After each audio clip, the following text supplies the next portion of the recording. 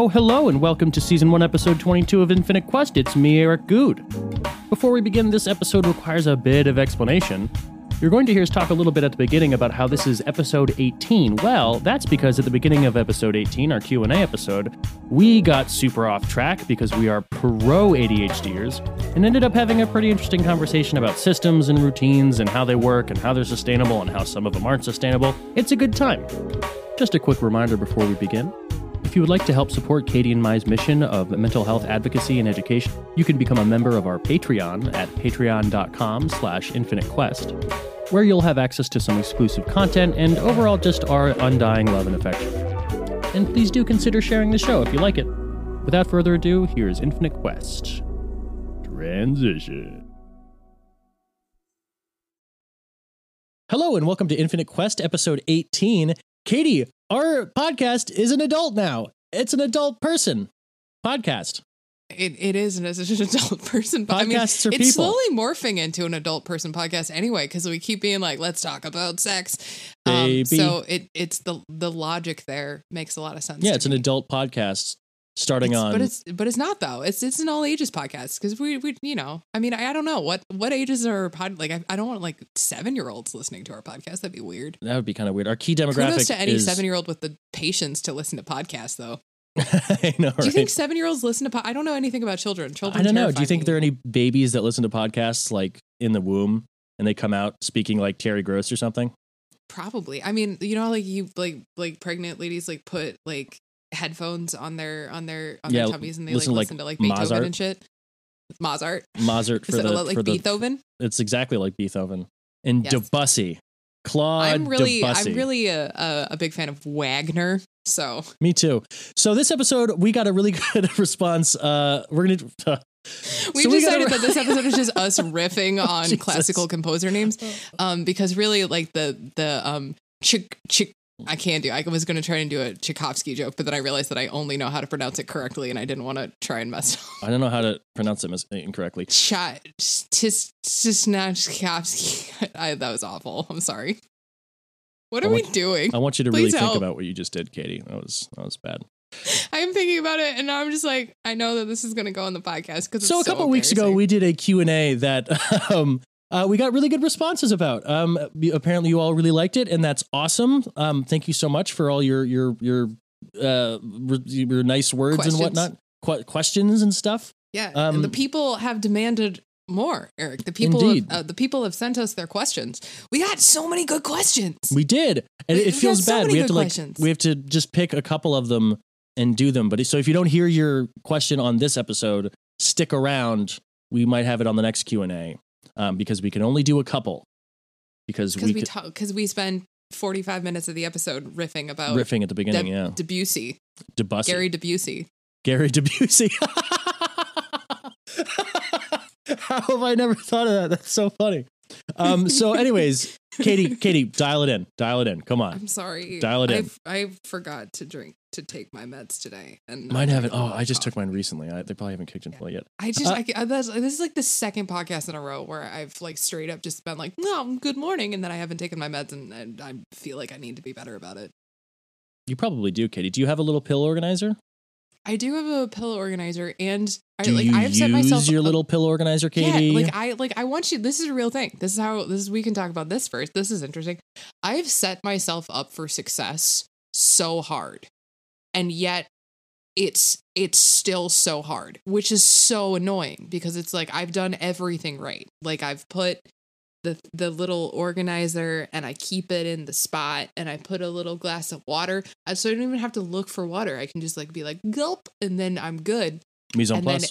then every morning something stupid happens. Like that's like this morning I missed my first alarm. And so I woke up in a panic thinking that I was late to podcast recording. I was in fact not. But then I got new pans for the kitchen and they showed up and then I was excited and distracted. And so I was unpacking pots and pans in the morning. And then I realized that in my excitement of unpacking pots and pans, because apparently I'm a very boring adult now, I had just completely forgotten to do any part of my morning routine. So actually, I don't think I've peed yet today. Katie, do you need to take a second? Go to the bathroom. Katie, go to the bathroom. No, I'm okay. Are you sure? I'm trusting you. Yeah, I don't have to pee right now. I'm pretty Well, I sure. think I can't remember if I peed or not. I really don't remember. It's fine. Anyway, if I have to pee, I'll tell you. I trust you. Thanks. It's gosh, that wasn't one of our questions, but now I was just thinking a big problem that I have with routines, and I think a lot of people with ADHD have a problem that a lot of people with ADHD have about with their routines, is that they have to be modular at some point, because there is no like regular morning. There's never like just like a default stock like standard issue morning. There's always something. There's always something that is a little different. And that for me, that totally throws off my routine. Like if I wake up and I do have my water and my pills laid out, but it's like particularly cold that day, you know, so like a little thing. And so when I roll over, like my blanket reveals my shoulder and I'm like, oh gosh, I couldn't possibly take my meds with a cold shoulder. I think I'll give them the cold shoulder. And like, but seriously, like that has actually happened, by the way, true story. And so I'm like, you know, like I guess I'll not reach the 5 feet away to get them because it's cold this morning, and that'll throw me all the way off. I should wear pajamas is the obvious solution to that problem. But yes. So anyways, perhaps on a later Q&A, I think how to make your routines modular enough to like adapt to pull audibles to weird situations. Yeah. It's weird because like I know we just said this isn't a question, but now I'm interested and I want to talk about it. Like especially like before the pandemic, like my job was so variable that like I think I just got used to that modular structure, because like sometimes I was sitting in my office and I was negotiating contracts. Sometimes I was, you know, like literally traveling to different Renaissance festivals and like recruiting. Sometimes I was like directing the street. Like there was like my job was so different from hour to hour dated. Like there was no structure to it. It was just like show up and like whatever happens and whatever you get done, you get done. And so like I think I learned to navigate in that structure. And then during the pandemic, that structure went away. That like unpredictable structure went away, but there was still a structure within it. And now like my structure has completely changed to almost be more the same, because it's like I wake up, I make an educational TikTok, I talk to you, we work on the podcast. And so I have more of like a regular thing. So now smaller interruptions feel like a bigger deal because my brain is getting used to that schedule. Huh. Does it make it harder or easier that there isn't an external thing causing you to maintain a structure? Definitely harder, because like I have to rely on myself.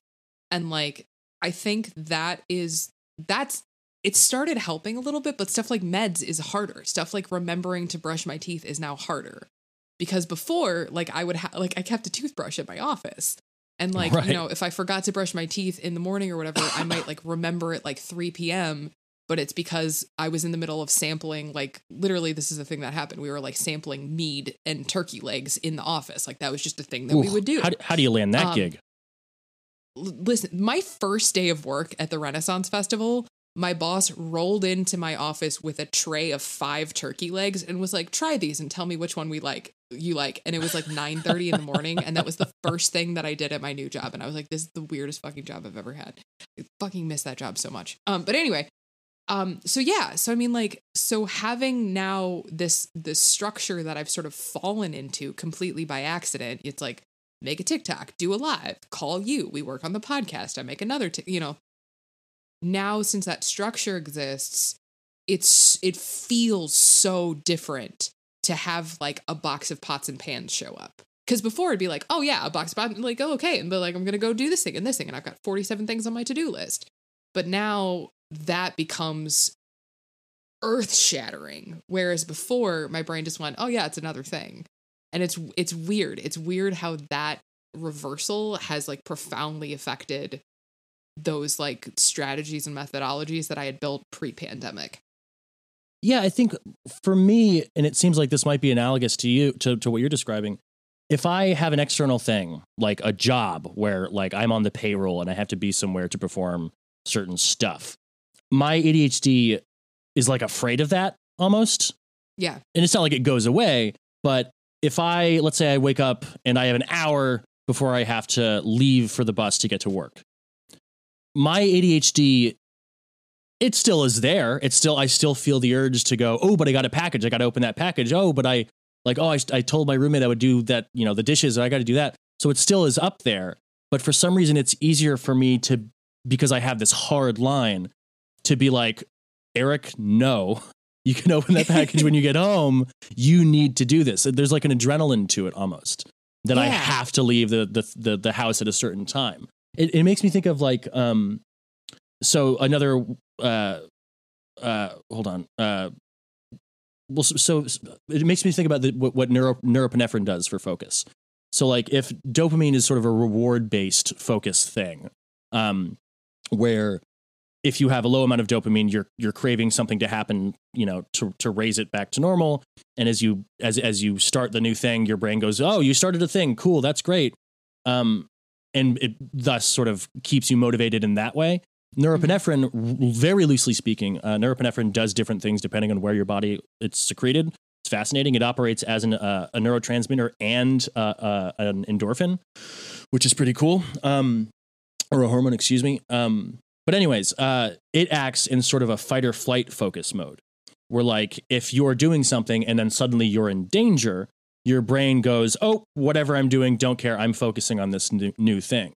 And so I'm not saying that this is true, but it makes me think about the fact that the focus that I feel when there is an absolute imperative, when I have to leave for work or else I am in big trouble, it's a fundamentally different kind of focus than I feel like when I'm hyper-focused on building a model or something like that. It's not like a reward-based focus. It's like an avoidance of a consequence almost. And I feel like having an external structure sort of stimulates me in that way. And then when my structure is all on my own, it's like if nobody's going to punish me if I don't do the thing. I'm just not like it has to hopefully be rewarding, I suppose. I feel like it's a question of accountability. There's external accountability and internal accountability. Like if I don't get out of bed and make a TikTok, I'm not getting fired. I'm just like, I just haven't done my job for the morning, but nobody on TikTok knows except for me. Whereas like if I don't show up to work until 11:30 because I was unboxing pots and pans in my kitchen, like my boss is going to know and notice that. And so that like, yeah, I think I just said the same exact thing as you. You're welcome. Did you agree with me, Katie? My gosh. I did. This is it. It's a historic moment. I've never, ever agreed with you before. Somebody write it down. Well, so this is me actually asking you. Like actually me, Eric, asking you, Katie, because I want to know. Okay. How would you have any nervous? Oh, Katie, you better be nervous. You're in the hot seat. you and Baby Yoda there are in the hot seat. Hi, welcome to our new segment called The Hot Seat with Katie and Eric. But how genuinely, how do you do it? Like, do you have strategies in place? Like, I know you have certain criteria that you meet, like posting 3 times a day, making sure you do like an educational one and like, but just what techniques do you use to get yourself to follow your own structure as much as you would follow a structure that has been externally put on you by, say, a job? God damn, that's a good question. And I don't know if I have a good answer. And actually I do have a good answer, but it's going to require a lot of like meandering. So just please buckle in, baby. I got nowhere to be. Shut up, Brian. I refuse to move on. I'm going to talk about this. Has Brian been vetoed? Brian said that we were supposed to get to the Q&A like 10 minutes ago, but I've decided to veto Brian in this. I exercise my executive right to veto.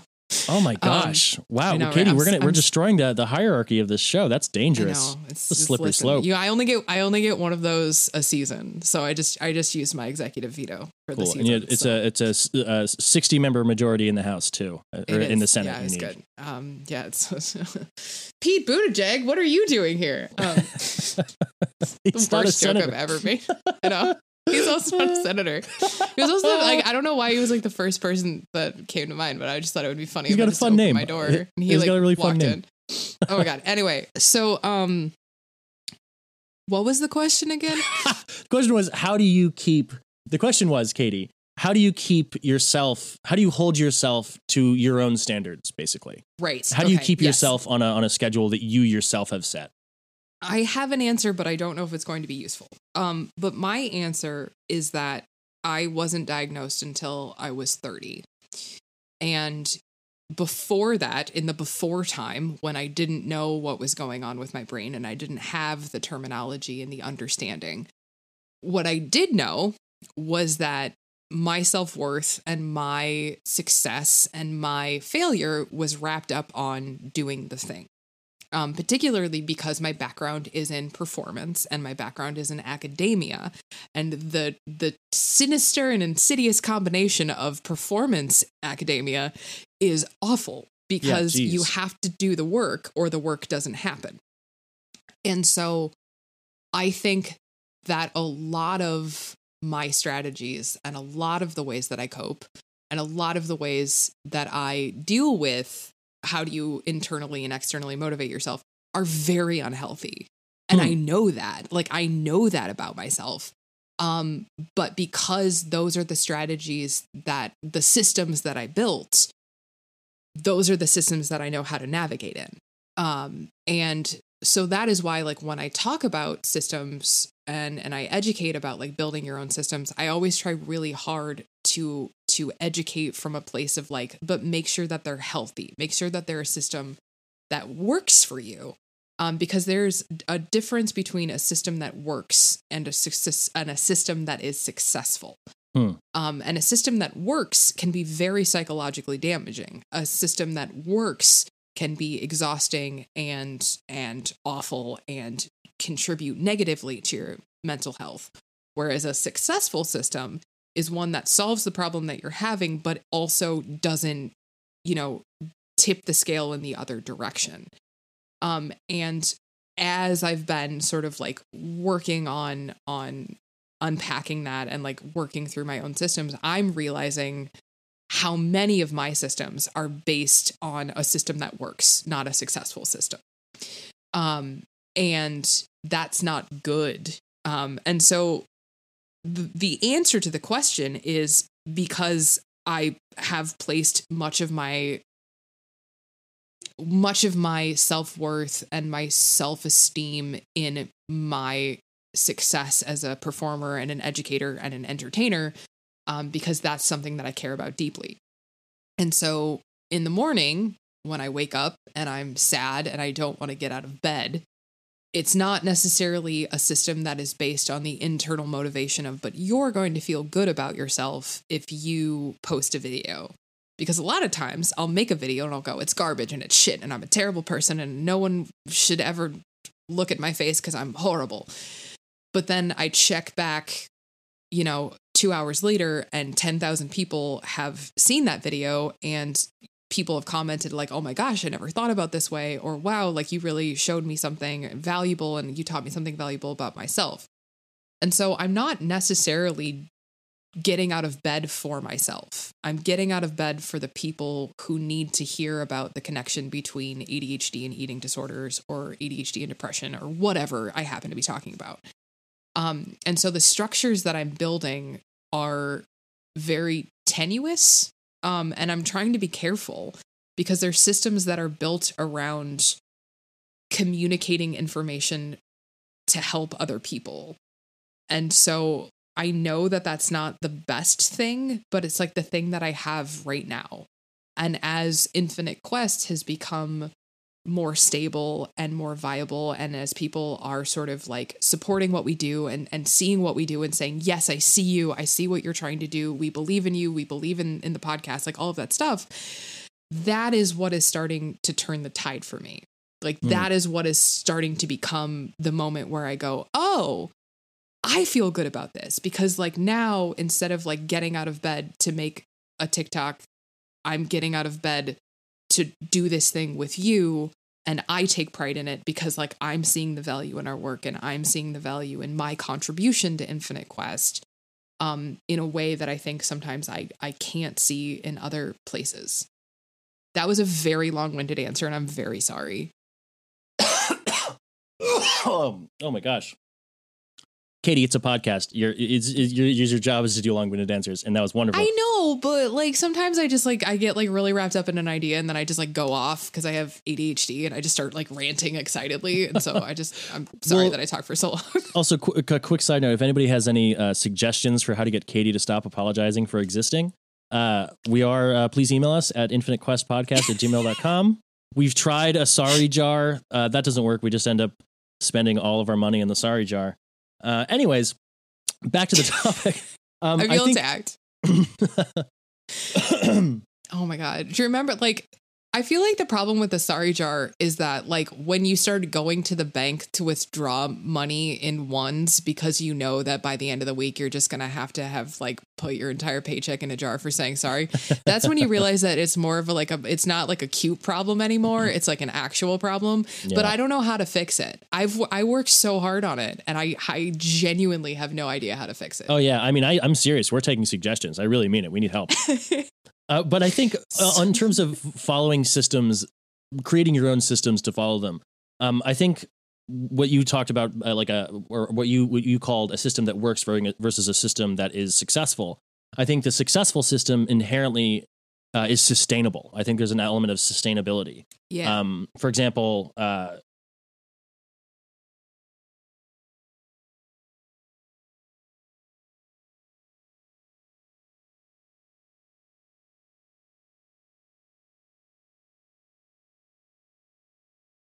if I'm hungry and I order like $70 worth of sushi, which is a terrible thing that I do occasionally, like that has successfully solved my hunger problem. I'm not hungry anymore, but that is not a sustainable way. I can't do that every time I'm hungry. It's not sustainable.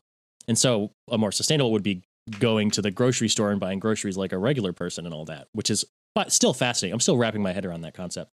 So I think there are ways to get yourself to do something in a non-sustainable way. And I think what's sort of interesting about what we specifically are doing is that I find it a lot easier to keep myself accountable because I feel accountable to the people who consume the things that I'm producing. And so rather than me just thinking, oh, I have to do this for me, I have to clean my kitchen for me, it's, whatever. I'm thinking I'm doing this for these people because they get something out of it. They've claimed to get something out of it, and I believe them. And so I think it's sort of interesting that at the end of the day, it is still, I guess for me, it is still being accountable to other people, but it is sustainable. It is. We've built a community. Like that's what happened for me. Is like I started TikToking for myself. I started like making just like shit posting or whatever. But like I really do feel like the Infinite Quest family has become a family, and it's like I wake up in the morning and I'm excited to be like, I learned this new thing, or like, let's record a podcast with this cool person or whatever, because we're part of that community, and like that it means something to me, Yeah, it's I just said it's like 5 times. That's okay. I find it really hard to do things for myself, I think. And so a lot of the times routines. That's why we're such good friends. I know. I never do anything for myself. You never do anything for yourself, but between the two, but I will do anything for you. And I think you do quite a bit for me. And so obviously our powers combined. Katie bought me groceries this week. Yeah, because you fucking will refuse to take care of yourself. And if you're not going to take care of yourself, I will take care of you for you. So drink your LaCroix and shut up.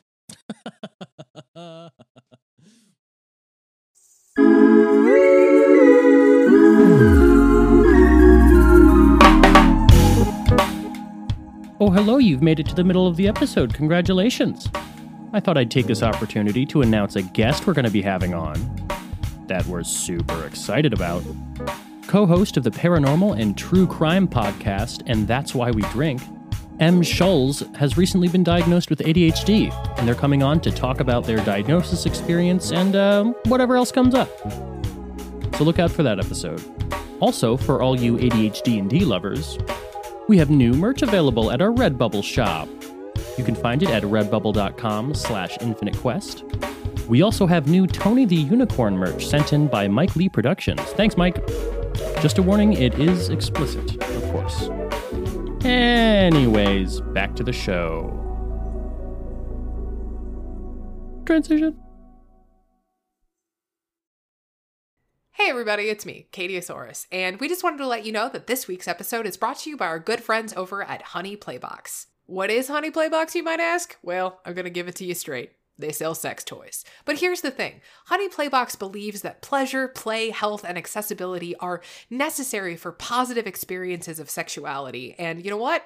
Here at Infinite Quest, we agree, especially in conversation with how tough sex and sexy times can be when you're struggling with ADHD or depression or any sort of neurodivergency. Having open, honest conversations about sex and sexuality are really, really important to us, and our friends at Honey Playbox agree. And not only do our friends at Honey Playbox agree with that, they also want you to save a little bit of money while you're having these conversations and exploring sexuality and what works and doesn't work for you. So they've hooked us up with a 20% off discount code. From now until the end of March, use code INFINITEQUEST to get 20% off your order. That's like honestly not a bad deal, you guys. I'm not gonna lie. Also, just because I think this is very funny, Honey Playbox was kind enough to send over just a ludicrous amount of stuff for me and Eric to look at and talk about. So in the next couple of weeks, you're going to see some content over on the YouTube, and we're also going to talk more just about sex toys and how they can help your ADHD relationships. So we will be posting that content soon, so you have that to look forward to. So again, use code INFINITEQUEST if you want 20% off your order over at Honey Playbox, and have fun. Oh, okay, bye. Our producer Brian is telling us that we have to move on to the Q&A. So, well, Katie, I don't know if you've been paying attention, but I believe I still have one veto. You have spent your veto. I have a veto. I'm vetoing Brian. I want to talk about this. This is a double veto episode? This is a double veto. I know we're supposed to do a Q&A. Brian has never felt so unappreciated. Like, look at how droopy and sad his tentacles are right now. Brian just slumped away. He feels I'm sorry, Brian. I love you. I heard him slither away all dejected. I'm sorry, Brian. It's nothing personal. But like, I genuinely, one of the great mysteries of my life is that under certain circumstances, like my ADHD still exists. It always exists, but I'm like a pro at just doing the stuff. Like me being a professional cook, like when I walk into my kitchen, like, you know, you walk in through the back door, you walk in, everybody like is working, and they look up and they like nod at you, and they're like, hey, and you're like, hey, and you like hang up your coat and you hang up your knife roll. And you wash your hands for like a half an hour. And then, you know, now you make sure your mask is nice and tight and all that stuff. You put on your apron and you go to your station. And like, then my whole brain, like I just become an avatar of process where it's like, I just suddenly become this like superhero where I'm like, okay, what do I need to do today? And I make one list and I dump everything that I have to do that day. Like I have to blanch this, I have to cut that, I have to mix dough, I have to shape dough, I have to do all this stuff. And then I'll make a second list that groups those tasks by location. That way I'm not physically moving, because I have hyperactive ADHD. And if I let myself, I will run around the kitchen all day. And so I'll think, oh, all of that can be done on this station. And so I do the same thing. Do you really? I do. Well, because like the Renaissance Festival was 35 acres. Yeah. Oh my and God. there's seven different stages and like 4 pubs or whatever, plus like the office and the costume, like, you know, all the different like backstage stuff.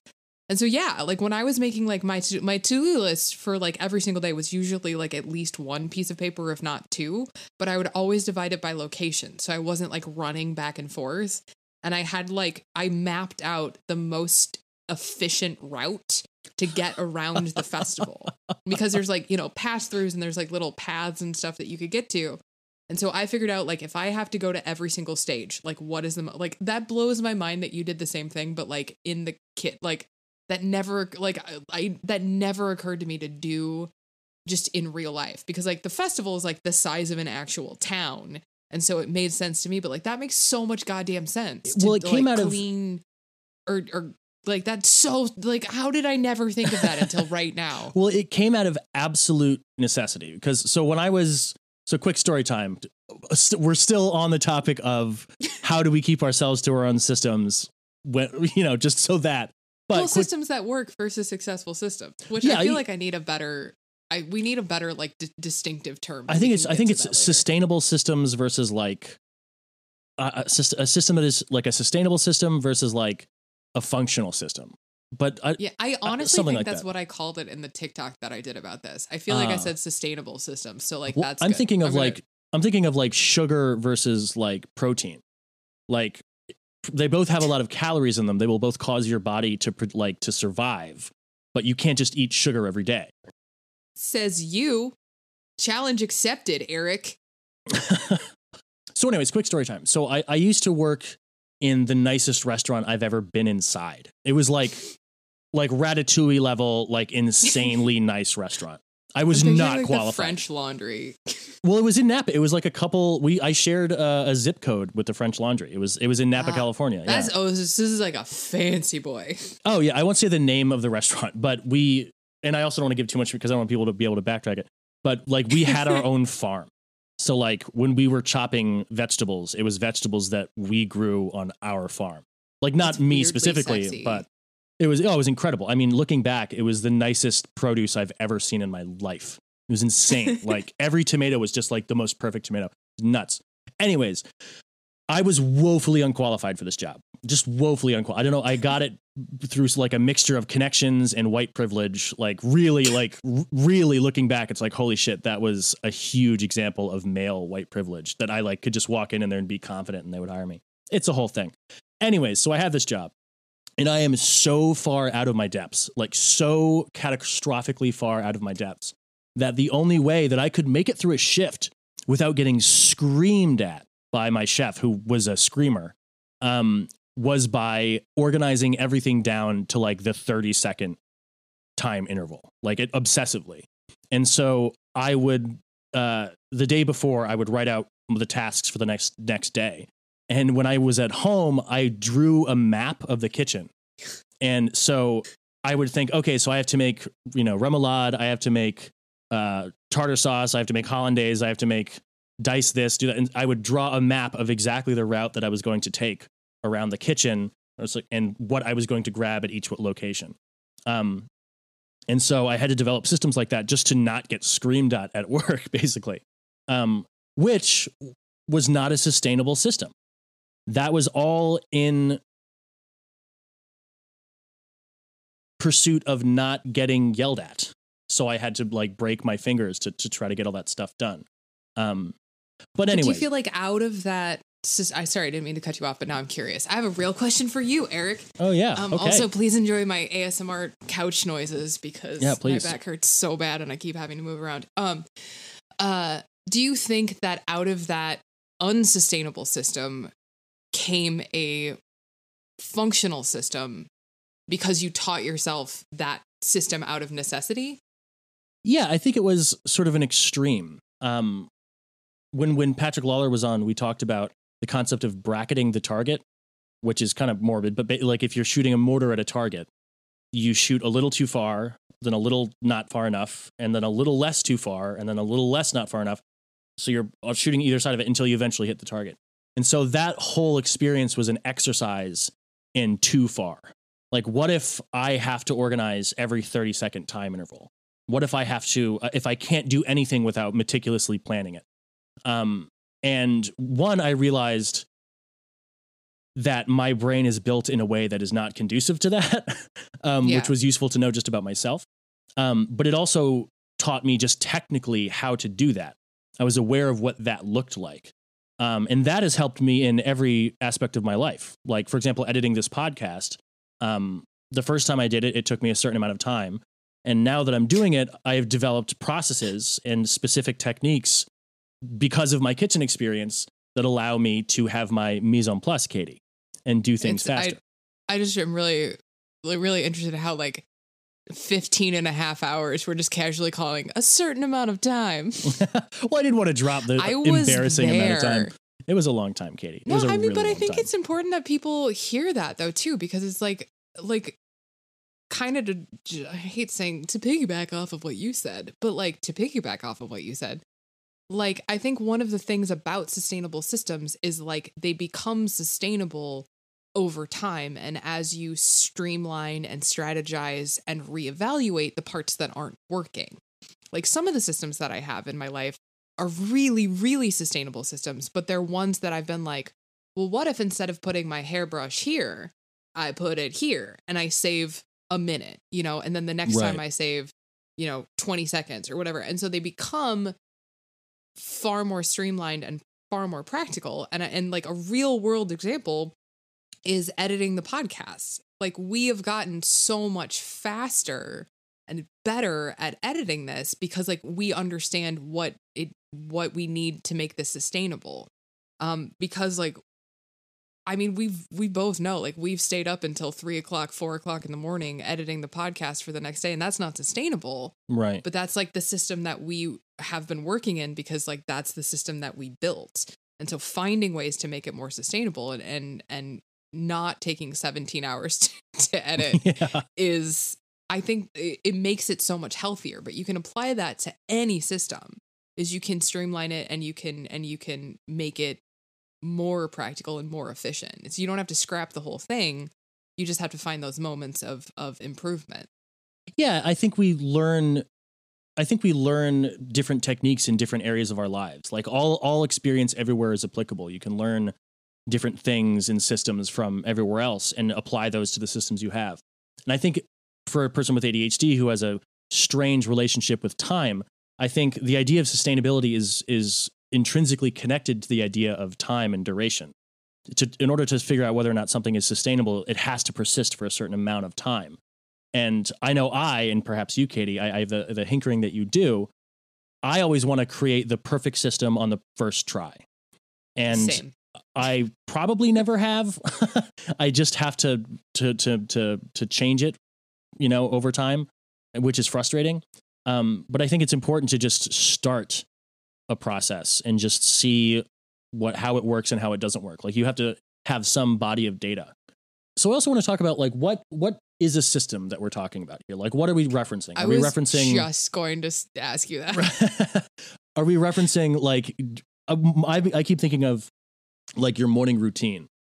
Like, my current system for my morning routine was not a morning routine. I rarely get up in the actual morning. I do on podcast days, but on kitchen days, I generally don't.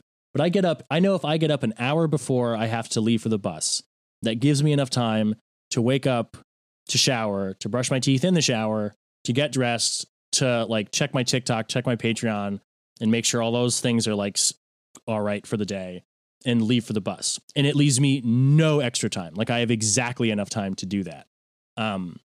And it's not sustainable in that if something happens, then I'm a little screwed, but I'm operating in an ADHD body that won't do something unless it's urgent. And so I have to create that urgency for myself in order to get it done.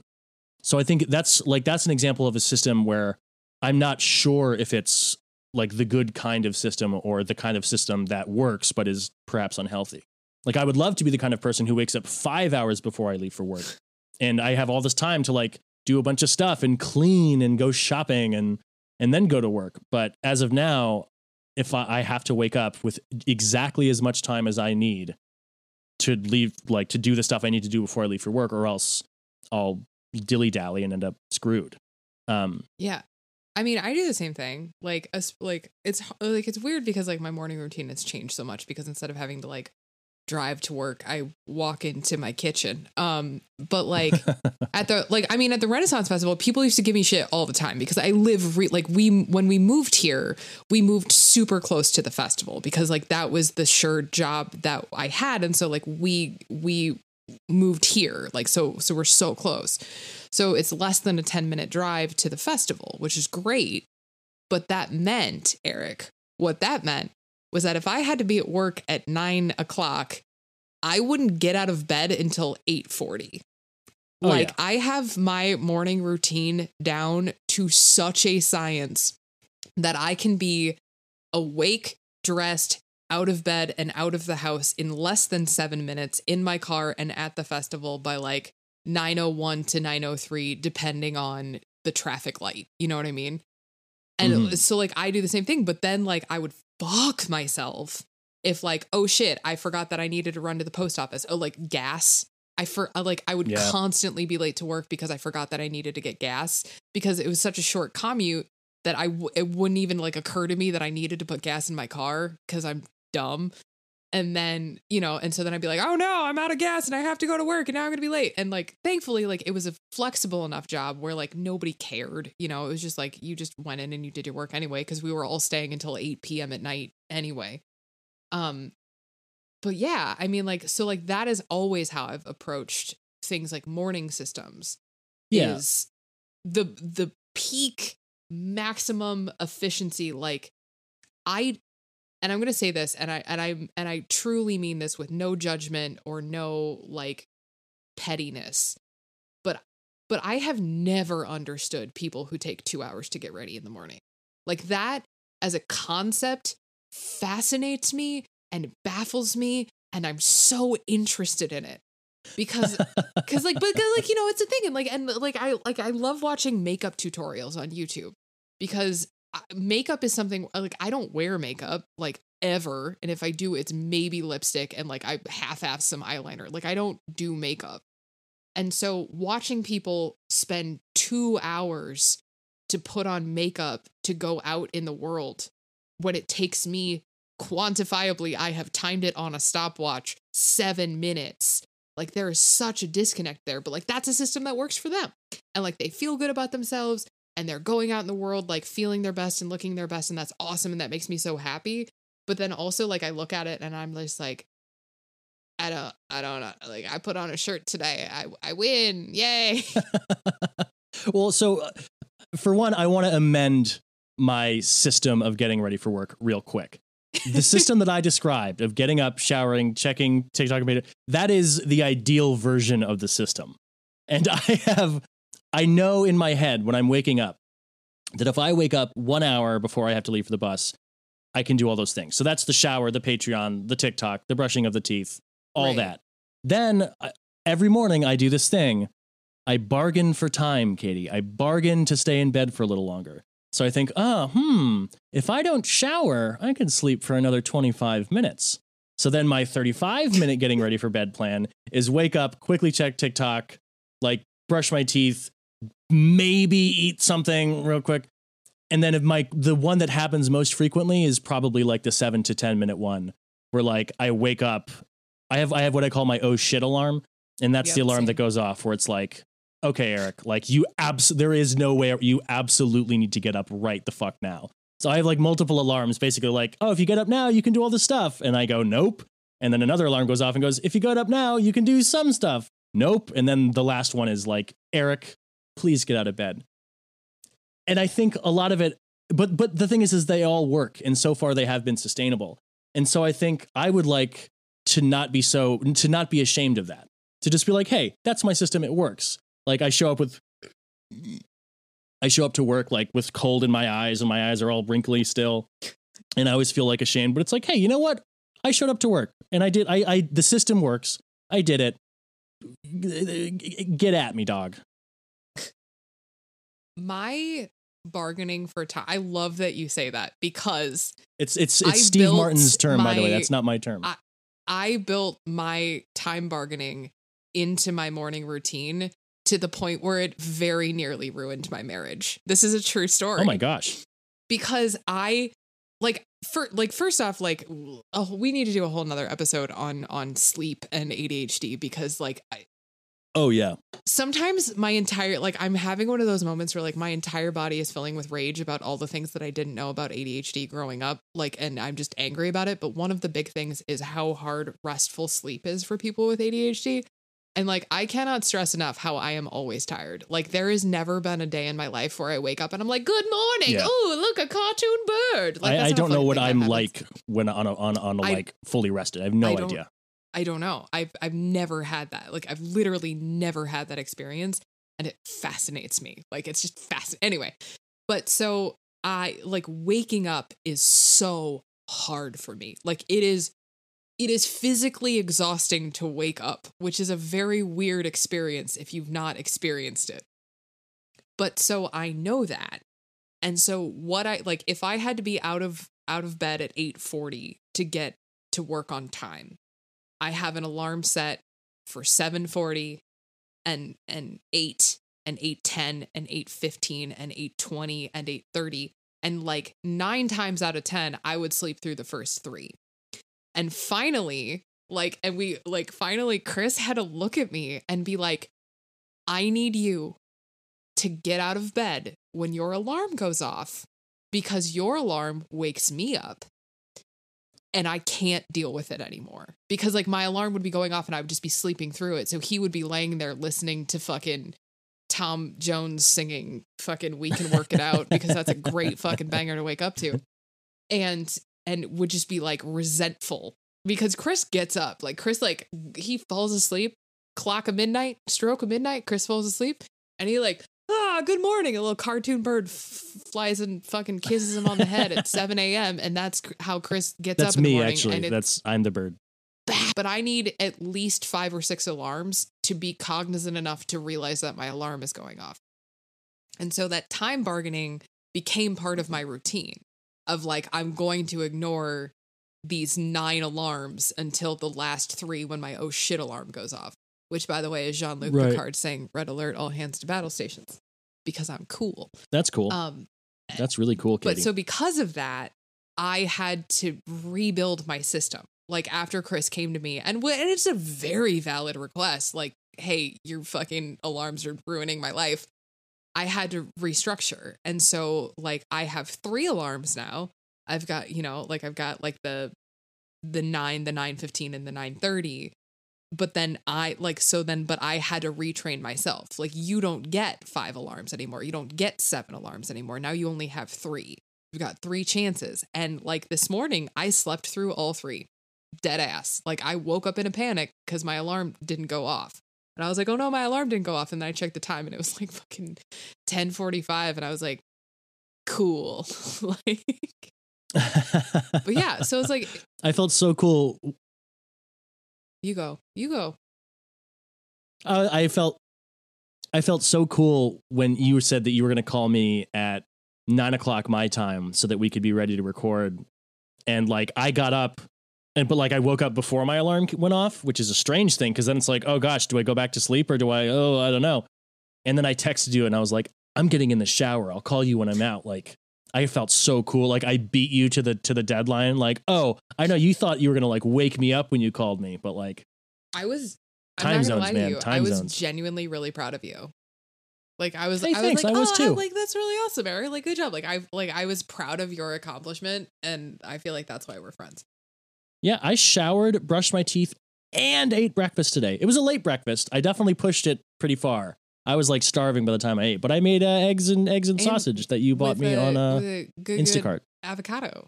It was a good avocado. With an avocado with some smoked paprika on top, by the way. If you're not salting your avocado and perhaps seasoning it, you're missing out. Tomatoes too. I smoosh them up and I spread them on toast because I'm a millennial and I'm like, yeah, avocado toast. Yes. Yeah, but I mean, but the thing about we're circling all the way back to what the fuck we were actually talking about. One of the things that I think people tend to overlook, like I'm always very cognizant of speaking for the group, but like one of the things that I think people don't realize is that so much of what we do is a system. Like systems don't have to be these like heavily constructed, like well thought out things. It's as simple as like, do you keep a pen next to your phone? Or do you keep a piece of paper next to your nightstand? Like that's a system. That's a system for helping you remember. When you come in the house, do you put your keys someplace specific? That's a system. Do you put your mail someplace specific? Like all of those things like are small, little, tiny systems. They don't have to be fancy. You don't have to like sit down and say, like what I'm going to walk myself through the process of getting my mail. But on the other hand, if you need to do that, that is totally okay, Yeah, and I think it's worth pointing out that everything is a system. Everything is a system. It's all art. Man, like, no, everything's just a system, man. It's all just entropy, all man. Systems, it's all entropy. But like, so for example, if getting out of bed at the very last second, such that you can still get to work, but you get to work, that's a system. That is a system. Like it is. It's a thing that causes it to happen. Or like, when I was a student, I would start essays like the day before they were due, and it was miserable. I'd stay up all night writing the essays. It was terrible, but it was a system. It's a system, but it's not a sustainable system. But it was not a sustainable system. And so I think it's worth thinking, not in terms of do I have a system or do I not have a system? You do. If you're a person who is alive, you have some system for like eating and drinking and drinking water and not dying. Like you have a system. by nature of being alive. So rather than thinking of it as like, I don't have a system for that, I have to make one, try to figure out what your system already is. And we'll go from there. So rather than creating one from scratch, you're just tweaking the ones that you already have. So for example, making breakfast, I usually don't eat breakfast until I'm so hungry that I'm like, oh my gosh, I need to eat before I do anything else today, or else I'm going to like pass out, which is not ideal. But then I can think, oh, okay, that usually ends up being around, say, 11 o'clock. And so rather than pushing it so far, what if I just make it a little bit before that, before like the absolute last second? So that's way easier to me than thinking I'll build a system from scratch, which involves me waking up at 8:30 and then like drinking coffee and doing 10 push-ups. Because I tend to try to make like this perfect, immaculate system when I start from scratch. And it's sort of intimidating. And then I get mad at myself when I don't do that. And so I think recognizing what your system actually is, whether it's a sustainable one or not, just recognizing what that is and sort of trying to sculpt that into something that works, rather than like thinking, you know, building some castle in the sky of what your ideal system would be. Like, I put my hairbrush in the shower.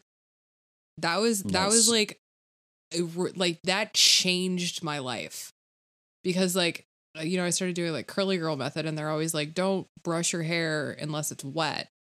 And so then I would always forget to brush my hair anyway. And then I was like, oh, but if I put my brush in the shower, then I'll be thinking about it, and then I'll do it. And like, that wasn't like a castle in the sky. That was just what if I moved it 1.5 feet over from where I had been keeping it, but it Right. dramatically improved my quality of life. Like, it dramatically improved like my ability to care for myself and stuff like that small. Or like, I used to keep my toothpaste in the drawer, but now I don't anymore. I keep it next to the cup where I keep my toothbrush, because I would like always be like, oh no, I can't find my toothpaste. And then I wouldn't brush my teeth. But now I'm just looking at it. Like, it's that it can be that simple, you know?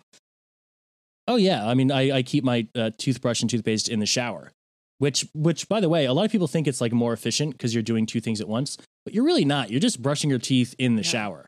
Like, I guess if you had to like let your conditioner sit for a little while and you did it while that was happening, I guess that would be more efficient. But the reason I do it is just to consolidate tasks so I don't forget. So it's like I just get in the shower and then run sequence and then get out of the shower. And that now includes brushing my teeth. So it's little things. It's little tweaks to the things that you already do. And I think forgiving yourself for not being whatever you think perfect is, I think is essential towards becoming or developing healthier systems and more sustainable systems. I think you're right. And I think the most important thing is that, like, I get questions all the time, and I'm sure you do too. But like, one of the questions that I get asked all the time is, I keep my blank, my whatever, I keep that here. And then it's always followed up by, is that weird? Or like, I do this thing. Oh yeah. Is that weird? And like, my answer is always the same. And I'm like, if it works for you, then it's not weird. I'm like, maybe it's weird. But like, I'm not like, that's the thing. And like, and I feel like there's such like this perception that our systems have to be perfect for everybody else. And we have to fit ourselves into these systems, where it's completely the opposite. It's like, nobody gives a shit where you keep your toothbrush. Nobody gives a shit where you keep your hairbrush. But if it works for you, maybe it is weird. Maybe it's super weird that I keep my hairbrush in the shower, but I don't care, because it's a system that works for me. And like, having the patience to like forgive myself when I forget to brush my hair, having the patience to forgive myself for the years of like neglecting self-care because I didn't have those systems. Like, I really think that is the first step in creating sustainable systems, is letting go of all of the rest of it, letting go of the, is it weird, letting go of the, what are people going to think, letting go of the shame and whatever, and just saying, this works for me. And that's okay. Here. I'm picturing my mom would always exercise while the microwave is on.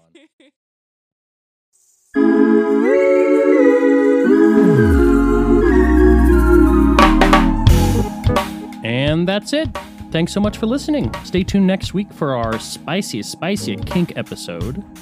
And of course, if you like the show, please consider sharing us on Twitter, Facebook, whatever. Again, our Patreon is patreon.com/infinitequest. But if you're not strapped for cash, like I'm not, If you could just leave a rate, maybe a review on whatever podcast venue you're listening to, that would be super helpful and awesome. Also, we've been having trouble with Google Podcasts lately. Apparently, it's very quiet on that platform. So if you're listening on Google Podcasts, consider switching to Spotify or something. We're looking into it, I promise. Special shout out to our newest patrons, Jen and Christopher. Welcome to the team. Anyways, we'll see you next week with some stuff. Au revoir. Also, we're now going to be shitposting on Tuesdays for fun.